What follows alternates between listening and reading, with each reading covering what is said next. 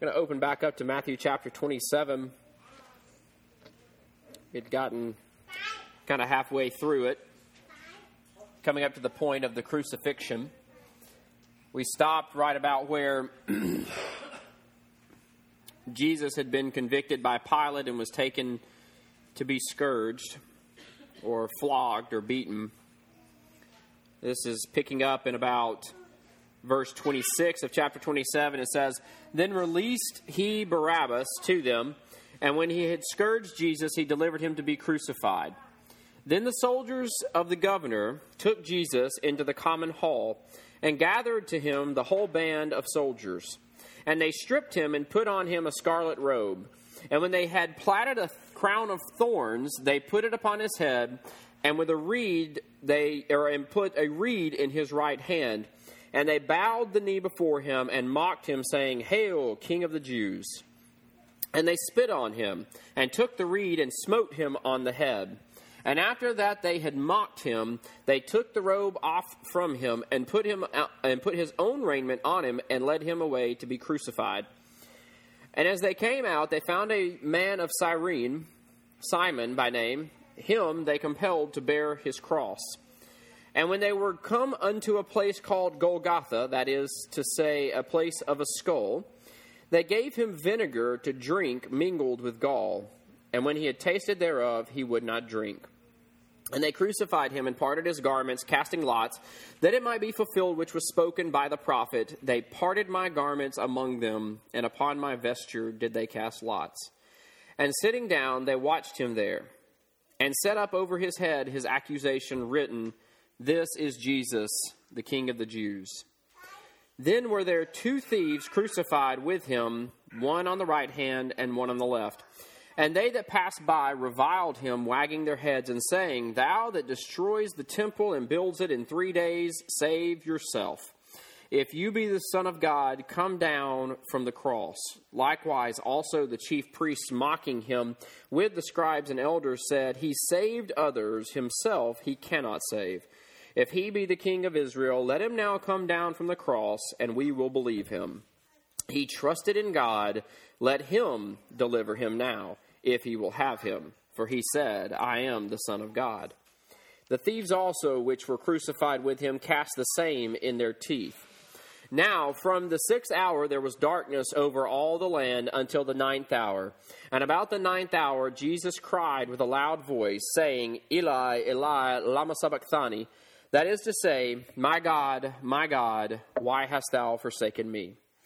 Some of them that stood there, when they heard that, said, 'This man calls for Elijah.' And straightway one of them ran, and took a sponge, and filled it with vinegar, and put it on a reed, and gave it to him to drink.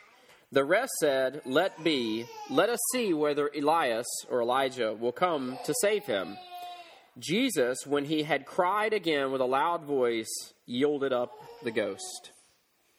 Now, again, we talked a little bit last time in closing about what the scene is here. Obviously, it's a scene that we've all read and studied and know about, and we talk about it in April, around the time that we celebrate the resurrection. And, we discuss this, and it's very familiar to us. But, we did want to kind of impress, as we were looking into this, the uniqueness of it, and we did want to, get a little bit of a picture that kind of hopefully puts us in the scene with Christ, okay?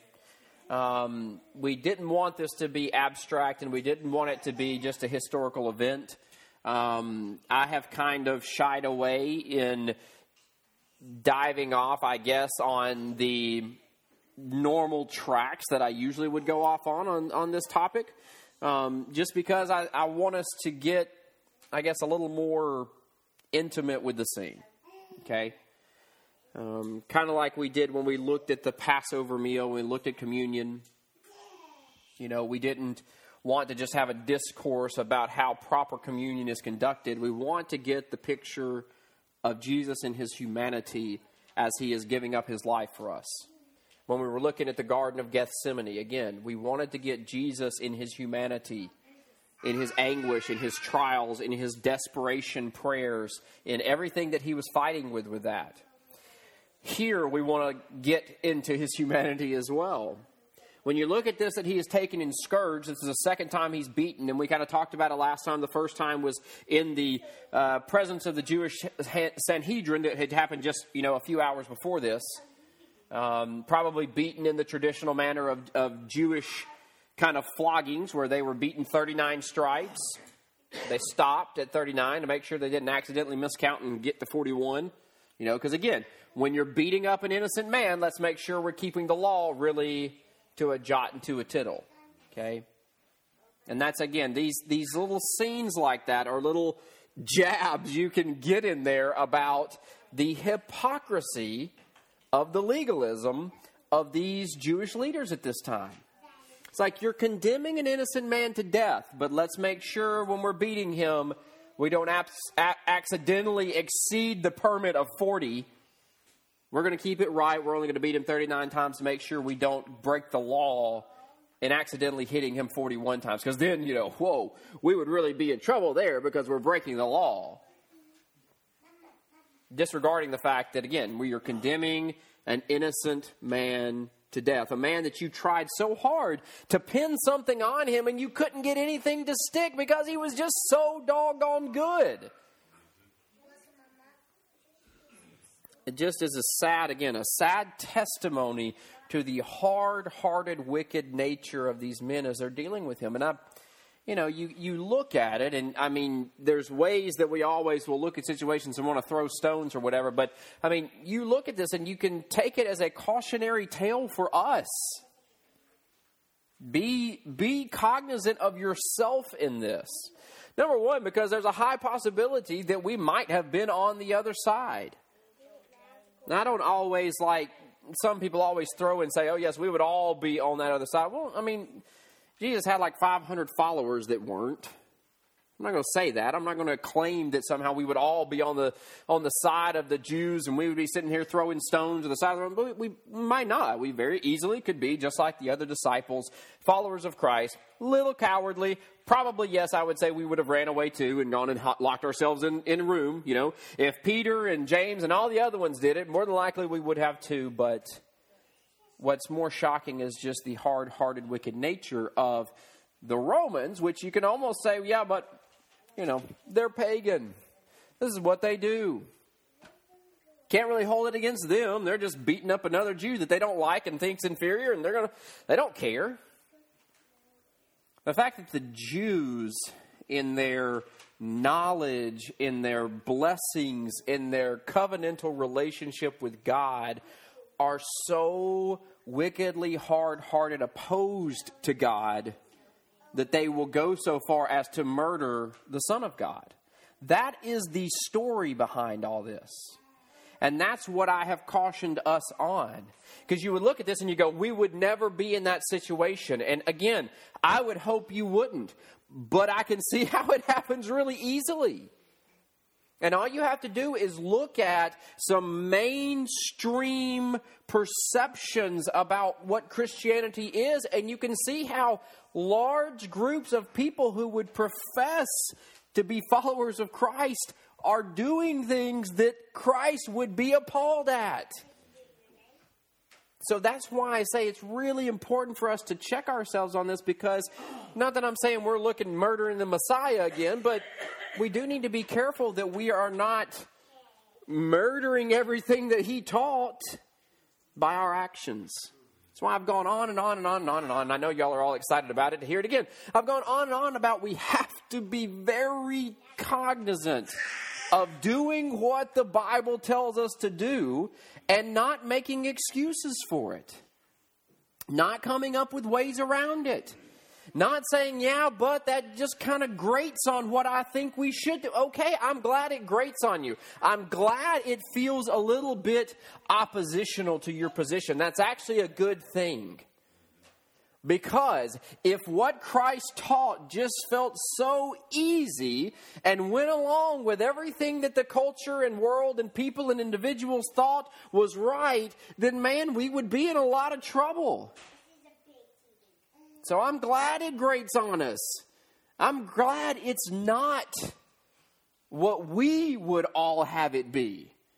I'm glad it's not moved from culture to culture and time to time and generation to generation, and this generation has a different feel on it, so we're going to kind of move it this way, and this generation has another feel on it, we're going to move it. I'm glad that that's not how it is.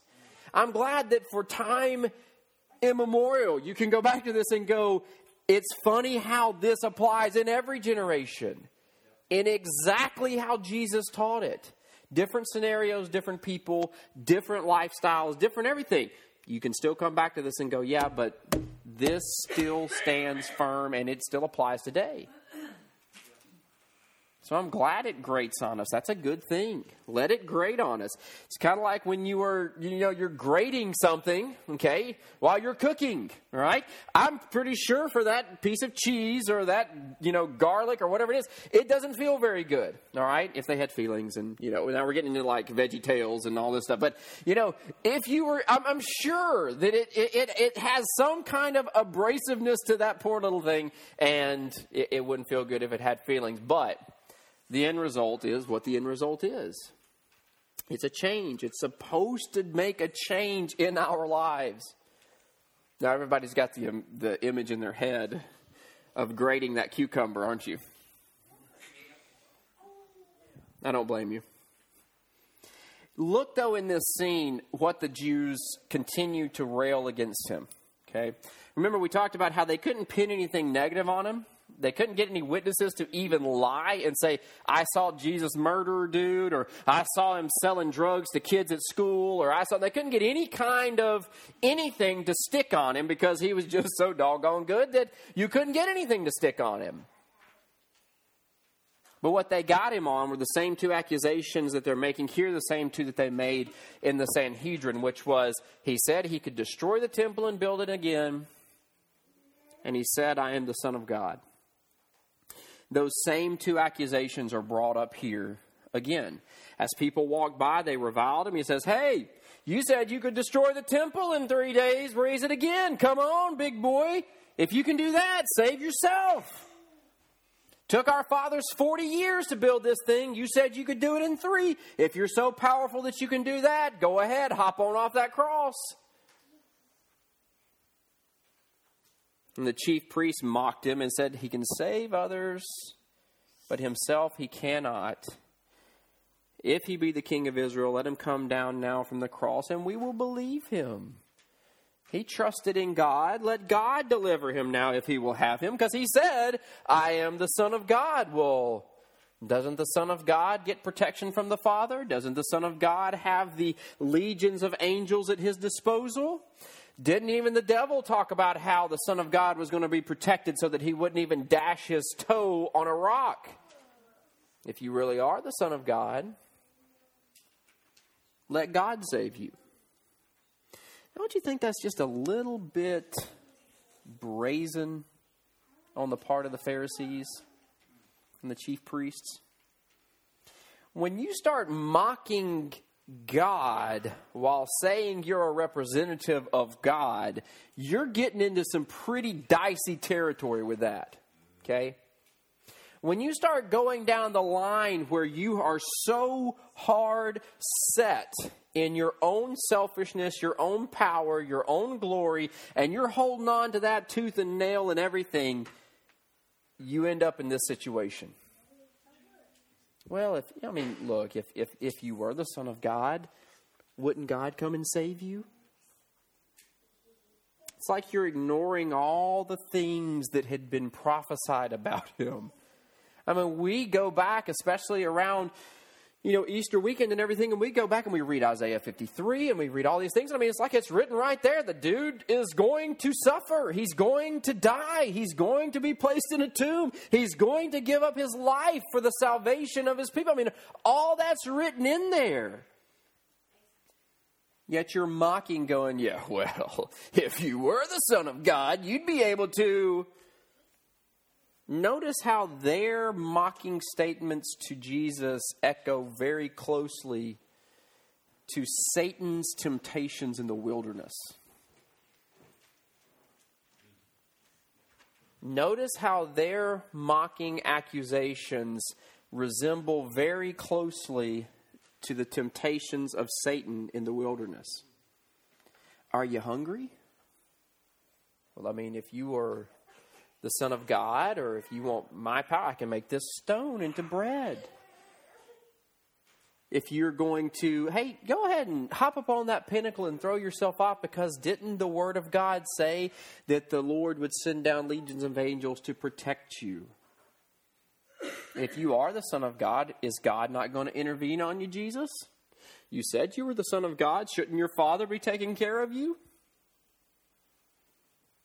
It's very scary how close those are.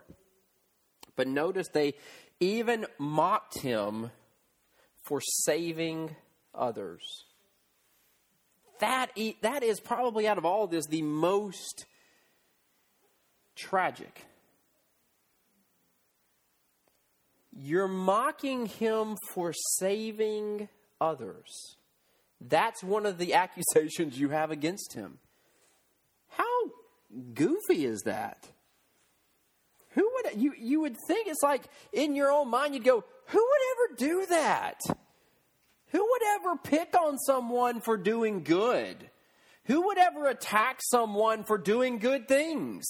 Who would ever revile someone who's trying to do what the Word of God says? Who would ever do that? It's a very interesting position to be in.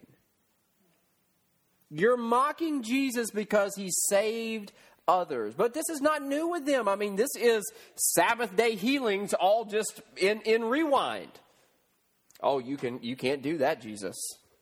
Don't you know what the law says? The law says you're not supposed to do work, and we have devised that what that means is that even healing on the Sabbath day would be work. And Jesus is going, guys, I wrote the law. I am the one that said that. Don't you think I know what's permissible for me to do? Is it against the law to do good on the Sabbath day? Wouldn't you even go pull your ox out of a ditch on the Sabbath day? If you will pull a dumb animal out of a ditch on the Sabbath day, which most certainly is work, then to heal someone on the Sabbath day is not work, and it is acceptable to do. But here they're going to say, oh, well, he can save others, but he cannot save himself.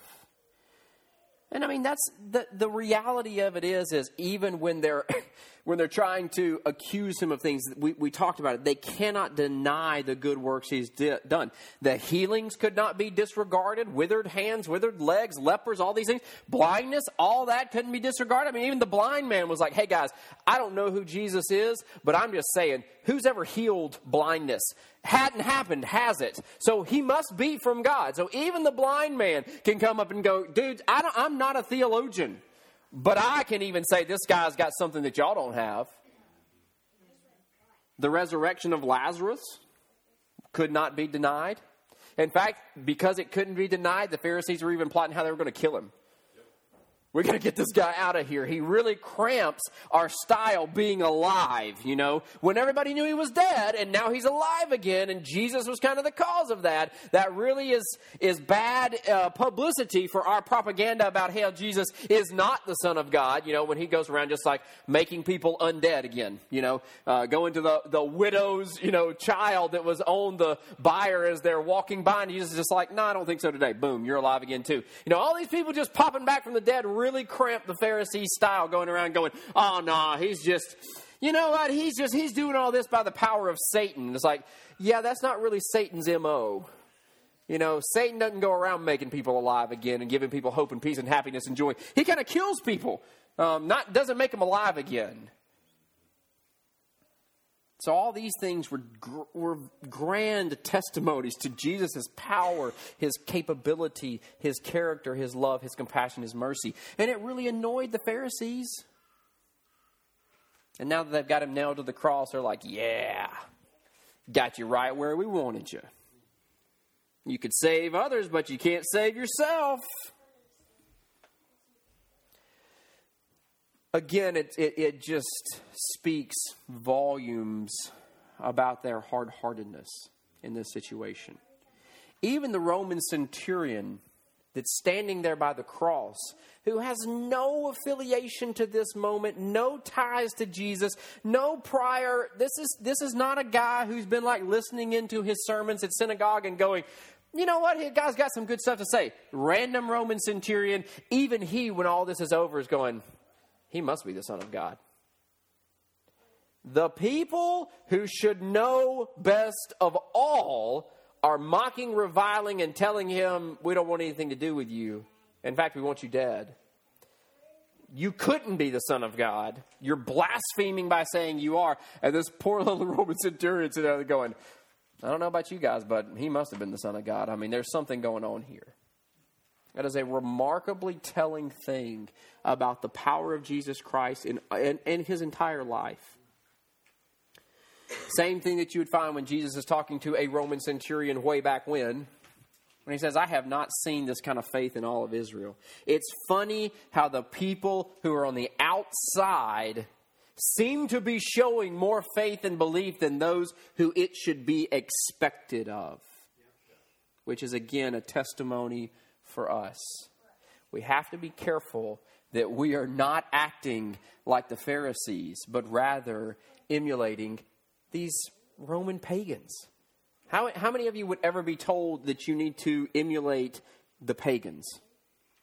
Probably not something that comes up regularly, right? Probably not something that we would say you would need to do. But when you look at these situations, these guys who were considered ignorant and were considered uneducated on the things of God, who were not part of the covenant, who were on the outside looking in, who had never been a part of it, Jesus actually says it on multiple occasions. I'm actually about to bring all these guys in. They're going to come down and sit at the table with Abraham, Isaac, and Jacob, and all of you guys are going to be on the outside wailing and gnashing your teeth. Because these people are showing the faith lineage of Abraham, whereas you by your natural lineage are on the outside looking in. So this is a important kind of capstone on all this, to see that it doesn't change. It's fascinating that their hard-heartedness is so deep that even when he's on the cross at the weakest point of his existence, quote unquote, you've won. You've got him where you want him. You're still acting like this. You don't even have the common decency of mercy, compassion, grace when a guy is nailed to a cross dying. That is a bad place to be in.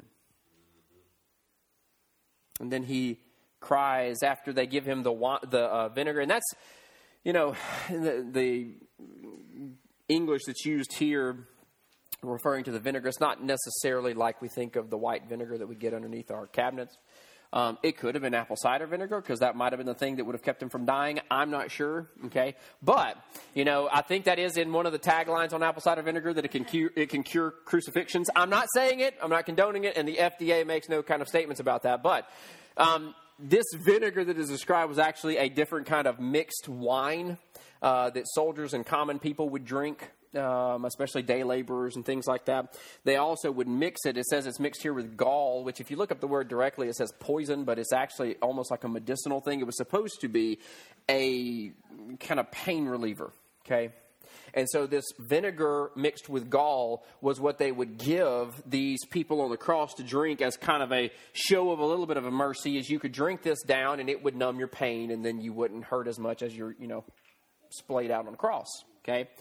Jesus refused to drink it. None of his suffering was dulled in this manner. He didn't want it dulled.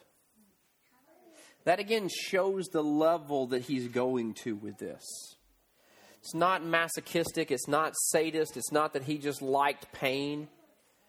But he was drinking the cup that was prepared for him to drink. We talked about how he was silent on the cross, and that was a testimony to his embodying the role of the sacrificial lamb. And that the lamb goes quiet before its shearers. Jesus was going quiet before his accusers. Here, again, he is literally drinking in even the dregs, or what's left over at the bottom. He's drinking every bit of this cup of wrath that the Father had in store for us. All the pain, all the suffering, all the distance, all the why have you forsaken me, all of that poured out in this cup, and Jesus drank it to the bottom. because any of it left would be on you and me. And we couldn't even take the dregs of it. We'd be gone before one drop came out. So Jesus took it all for us. That's what you're seeing in this moment. When he cries out, Eli, Eli, lama sabachthani, that is taken directly from the psalm that we referenced last time when we were talking about how Jesus was in the Garden of Gethsemane and he was crying out and he was praying 3 times, and we kind of had one of those moments where we could assume it was a silent prayer answer kind of thing. He didn't. In other scenes, you have these audible voices from heaven. In this scene, you have Jesus crying out on 3 separate occasions, almost not receiving an answer like he has before. And that's evidenced by this psalm that he is quoted in, where he says, I have cried to you day and night, and you have not answered my prayers. And here he uses that same psalm in Psalm 22, very first verse, to kind of embody his position at this point. My God, why hast thou forsaken me? And that Eli, Eli, El is the Hebrew word for God. Okay, so you have Eli, Eli, lama sabachthani, why have you forsaken me? So he was embodying that psalm. And again, just like when they cast lots and divided his garments, it says, so that it would be fulfilled what was said. Again, we've talked about this over and over again. They weren't sitting around going, hey guys, we've got Isaiah to fulfill here. So hey, who wants a piece of his, that's not what happened. But what Matthew, by the inspiration of the Holy Spirit, is reorienting all future readers is, this was already prophesied. God had already said this was happening. If you want confirmation of both events, the prophecy and of the actual event, you've got it referenced in both places. Boom, there you go, prophecy fulfilled. Here, with Jesus in this moment, he is fulfilling that psalm, not because he was like, oh wait, it's time for my crucifixion. Okay, there's something I got to say. What was it? Oh yeah, that's right. It was my God, why have you forsaken me? That's not what's going on here. He is living out that soul anguish in those words. The same words that David was living out when he wrote them. And he just didn't know at that time he was prophesying about the coming Messiah. Written through all of those Psalms, through all of those prophecies in Isaiah and Ezekiel, are the torments, the anguish, the sacrifice of Jesus Christ. That's why we go back and we should read them. That's why they're important. We don't just start over at AD 33 and go, yep, Genesis is out the window, Ezekiel takes a back seat, we're a New Testament church and we only focus on the New Testament, because you can't have the New Testament without the Old Testament, okay? It doesn't work that way. And one of the things that we said over and over again as we were studying through the Pentateuch was, I firmly believe it's just one testament, okay? We've called it Old and New Testament, but it's really just one testament because it's only testifying about one event. And it's actually this event right here. Genesis to Revelation is all about this moment. Everything prophesied about every covenant, about every ill thing going on in the world, and every redemptive story from Genesis to Revelation is about this moment right here. What is accomplished here? What is taken care of here? This is the moment. And that's what we talked about. We have been going for 3 years, 2 3/4 and 5/8. We've been going for all this time talking about the testimony of Jesus Christ, and we've all been going for this moment. This is the moment. So this one testament that we read about, it's all going back to this. So when you go back and you're reading your Psalms a day, or you're going through your Proverbs in 30 days, or whatever you're doing, this is the moment you need to hinge that all on. When you see the songs of praise and the songs of adoration and the songs of anguish, this is what you're hinging that on. The joy, the peace, the happiness, the completion in God is because of this. The sorrow and anguish and despair in this world is fixed because of this. So like everything's on this. So that's why it's so important. So the importance of the cross, as we kind of laid out, obviously you cannot, I don't think, adequately box in the importance of the cross. But we know that the cross was a legal, sacrificial, atoning work. Okay, we've got that. I think everybody's in agreement with that. That's like Catechism 101. You learn atonement, sacrifice, justification happened on the cross. You can read in 1 John where it said, "My little children, these things I write to you, that you sin not. And if any man sin, we have an advocate with the Father, Jesus Christ the righteous. And he is the propitiation for our sins, and not for ours only, but also for the sins of the whole world." The propitiation, the sacrifice, the substitutionary death, the payment for the sin debt, it's here. Okay, so we understand the atoning work of the cross, but it also was much, much more than that. Okay, if we only zero in on that one tiny aspect of the cross, then there is a huge world of Christian following and belief that we are neglecting. Essential things for our existence that we're neglecting. The first one would be peace. You know, Jesus Christ's death on the cross brought peace for all of us. Not just peace with us and God, which we have that, obviously. That, again, goes back to the atonement thing. That goes back to the sacrificial work, the propitiation.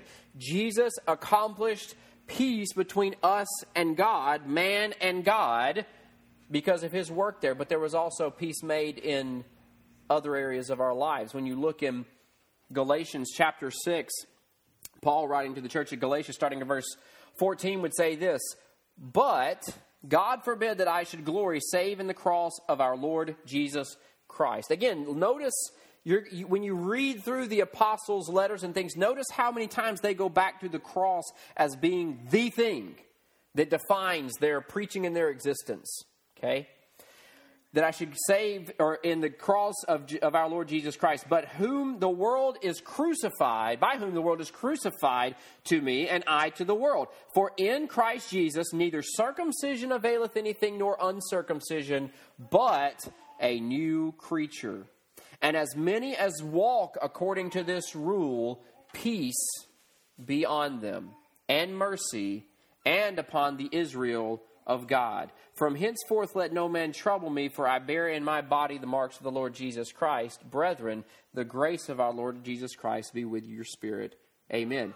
The thing that we grab from the cross, and you can find this when you look over, and we will look at this in the next section, but when you're talking about peace, you know, what Christ accomplished on the cross, yes, atonement, yes, sacrifice, yes, for propitiation, but he also established for us a peace between ourselves, a peace with our existence. You know, Paul here kind of makes things. He says, it's not about the stuff. It's not about circumcision or uncircumcision. In this case, he's addressing the racial barriers that are going on here. He says none of that matters anymore. The things that you thought were so important. This comes up over and over again in our culture. Whether it's Republican or Democrat, whether it's black or white, whether it is affluent or poor, whatever it may be, all the things that over the years and in our culture, things have kind of cropped up to be the thing that is the defining thing for everybody of the culture of that day. And Jesus here, Paul here was talking about circumcision and uncircumcision, Jews and Gentiles. He says, it doesn't matter. It's like, that's all done. The cross just like erased all that. It says it's done. You have peace. You can have peace with the fact that you're not whatever this thing is, okay? You can have peace with the fact that the little divisions and barriers and things that you used to allow to trouble you so much don't matter anymore. They don't avail to anything. The only thing that matters is the new creature.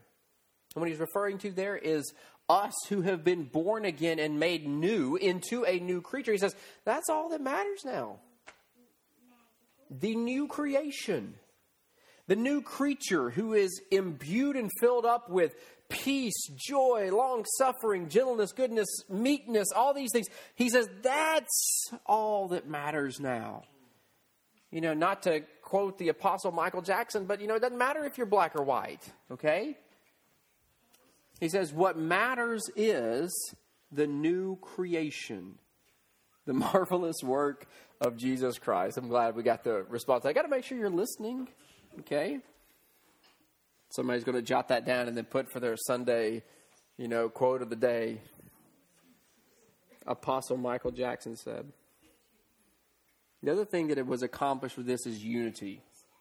And this kind of plays off the peace thing. Obviously, to have unity, you have to have peace with one another, right? Well, the beautiful thing is Jesus took care of that too, didn't he? Isn't that nice? Again, I like it when people do stuff for me.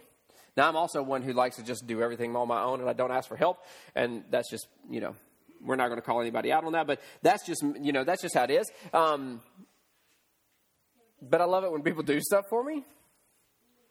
When people solve big issues for me. Don't you like it when you like walk into work and that big thing you were dreading is just already taken care of? Isn't that fantastic? Love that, okay? Here's a great thing.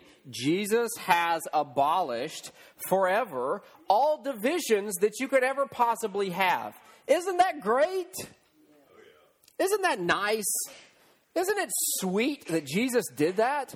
So like we don't have to struggle with it. We don't have to like try to figure out all this racial harmony stuff. We can just do what Jesus said and it would be fixed. You don't have to like try to fix all this divisions within whatever little group you're in, whatever church group you're in, whatever. If you just did what Jesus said, it would be fixed.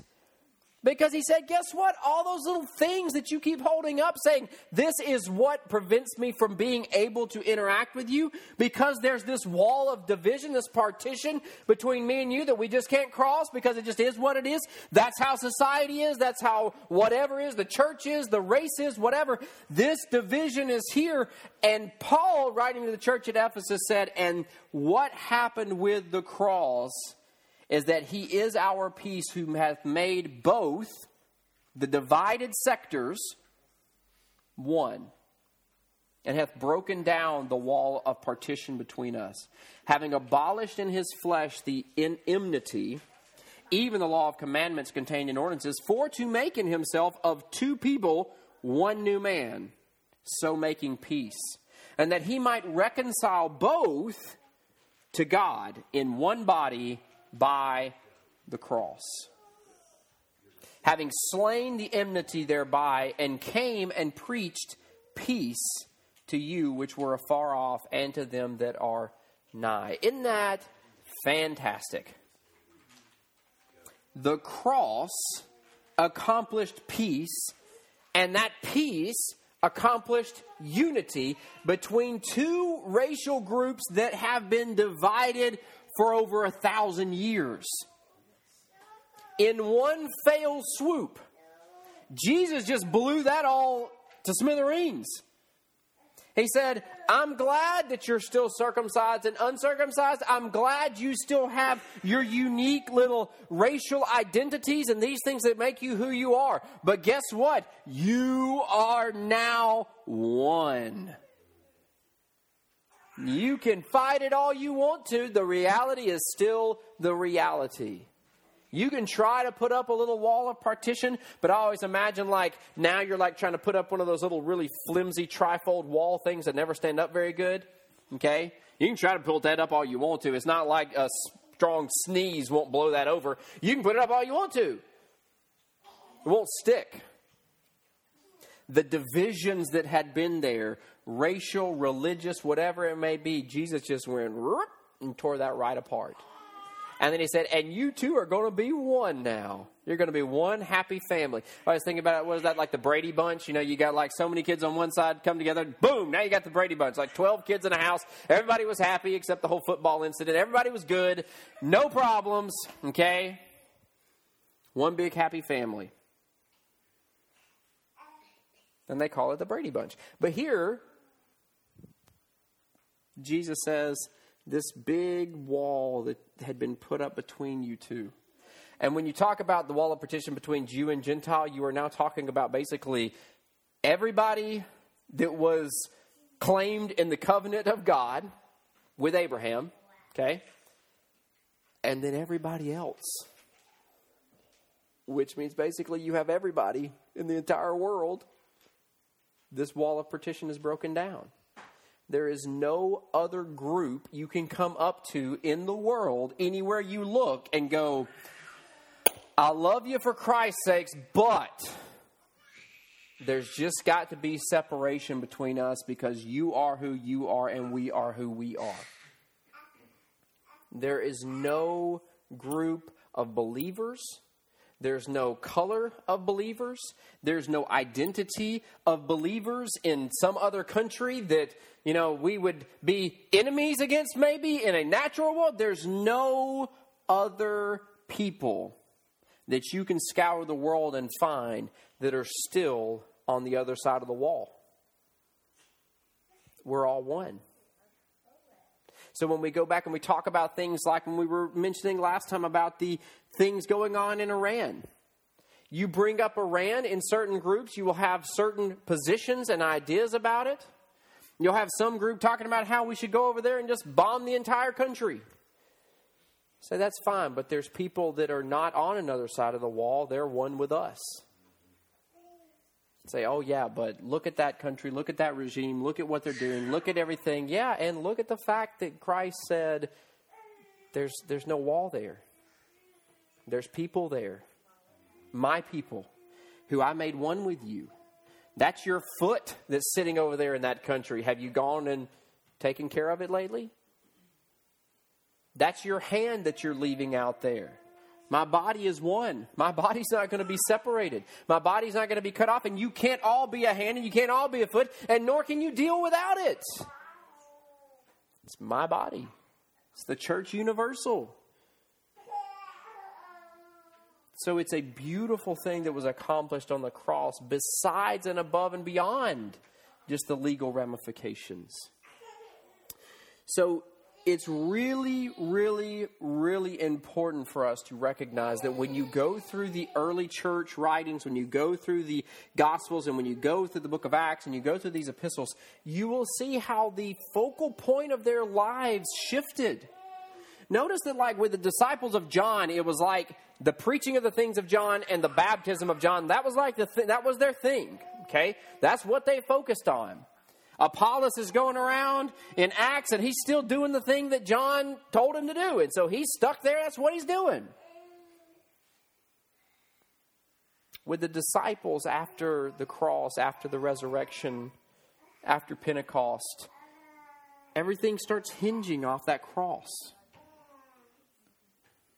Like it was something really important to them. In fact, when you look again at the book of Galatians, when Paul's writing, he says, "See how large a letter I have written to you with mine own hand. As many as desire to make a fair show in the flesh, they constrain you to be circumcised, only lest they should suffer persecution for the cross of Christ. For neither they themselves who are circumcised keep the law, but desire to have you circumcised, that may glory in your flesh." You say, well, what does that mean? These people, at this point that Paul is calling out, were pushing circumcision for the purpose of avoiding being persecuted for the cross.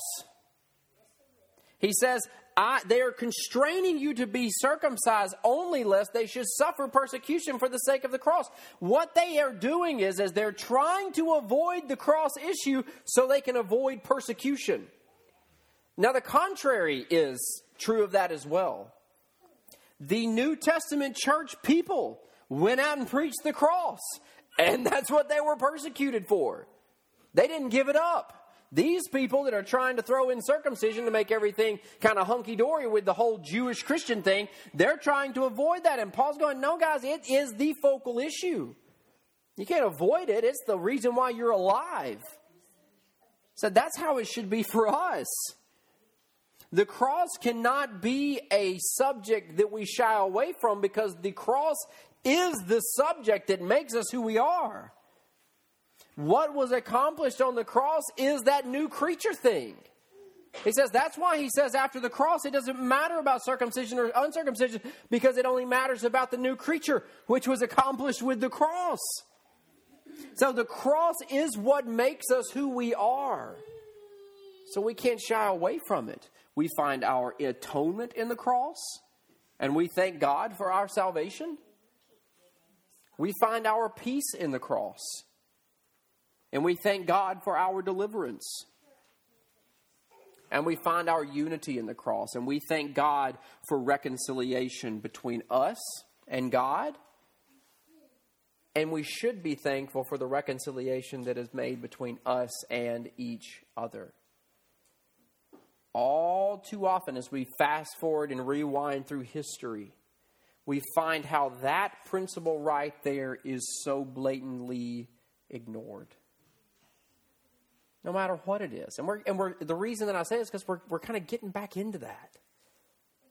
We're getting back into that with this thing of where we're just trying to divide people out as much as possible. Maybe it's not just a strictly racial thing. Maybe it's not just with Americans and with Hispanics, or with Americans and African Americans, or with, all through history there's always been these groups that it's just constantly been one thing after the other, okay? You still have Sunnis and Shias in Muslim countries that they're going at each other and have been for hundreds of years, okay? So there's always this kind of racial thing that gets people. That in and of itself is ignoring this. That's why I always kind of go back and lament, and that's one of the main things that we've talked about. It is lamentable. Is that a word? It is lamentable to look back and see Christians justifying things like slavery and the treatment of African Americans. That is grossly lamentable. It's just as lamentable for Christians to make similar statements and characterizations of people who are of Hispanic descent. But even beyond that, unity between fellow believers in Jesus Christ is probably the most lamentable thing of all. The way that you can segment yourself out based on traditions or whatever it may be, to divide Christ, as Paul would say in 1 Corinthians, to satisfy your own traditional views on things, especially if those are on traditional things that aren't found in the Bible, okay? That's just number one. But to divide yourself out so far in that way with people who still believe in Jesus Christ like you do. We talk about being salt and light of the earth, and we recognize the fact that we're the only ones who can be salt and light in the earth. And to be like throwing out the Morton salt because you're a different kind of brand is pretty stupid. Y'all are both here for the same purpose. We have the same connection. We love the same Savior. To divide ourselves is kind of like dividing your army before a big battle. Like, well, we don't like that army that's from West Tennessee. They're a little weird. I'm going to give you that. People from West Tennessee are kind of weird, I bet. But anyway, it's one of those things that to do that is just... it's detrimental to the cause that we are called to. And what Jesus would say is there's none of that. Look, I died on the cross for everyone's sins. Whether you're a Tennessee fan or an Alabama fan, I died for everybody's. Now, we all know that probably the Tennessee fans' sins were bigger than everybody else's, but it's still, he died for it. No matter what the sin committed is, it's done. He died for it. No matter what the racial thing is that we would concoct and say is a barrier, Jesus says, no, I died for that too. I died for your racism. Repent and change. It's not acceptable for you to continue to walk in that. Just like it wouldn't be acceptable for you to continue to walk in adultery or gluttony or murder. Guess what? Racism's a sin too. You can't walk in it either. Your attitude towards fellow believers, your spitefulness, bitterness, haughtiness, pridefulness, legalistic, whatever it is, that's not okay either. And you can't continue to walk in it and say, I follow Jesus Christ and do what he tells me to do. No, you're not, because you're not repenting of that. It's not an acceptable barrier. It's not something Jesus looks at and says, "Attaboy, I'm glad you put that back up. I know that I died to remove all these barriers, but I'm glad you propped that one back up. That's a good one to keep. I didn't really take that in consideration when I died for it. Now I see the merits in what you're doing. It's okay to resurrect that." No, Jesus says, dude, I nailed that bad boy to the cross. And when I killed it, it's killed, dead. Don't try to put it back up. This isn't Weekend at Bernie's. You leave it dead, okay? So the big picture that we grab from this is that the cross is what makes us who we are, okay? And that means it has changed us. We are a new creation, which means we need to quit trying to imitate our old creation and all of its baggage. We get to gracefully and mercifully go, all that was nailed to the cross, and I can just leave it there. I can hang it on that coat rack, and I never have to pick it up again. I can just leave it alone. It didn't help me when I did wear it. It didn't help me when I was doing that. It was detrimental to my health and life and spiritual foundation. It was horrible. And Christ graciously died to kill that portion. And when Christ kills it, it's killed. So don't pick it up anymore. Walk in this new creation life that Jesus says, here's what it looks like. It's peace. It's mercy. It's long-suffering. It's gentleness. It's goodness. And it's about loving me and loving your neighbor and just doing what I tell you to do. You don't have to swish a magic 8-ball or anything. You can just do what I have clearly told you to do, and you will be living the life that I have created you to live. That is so simple. That takes all the ambiguity out for us. So hopefully we will find that peace. I encourage you to. It's tiring living that other life. It is tiring to be trying to find peace in every other thing in this world when it's just already readily given to you in Jesus Christ.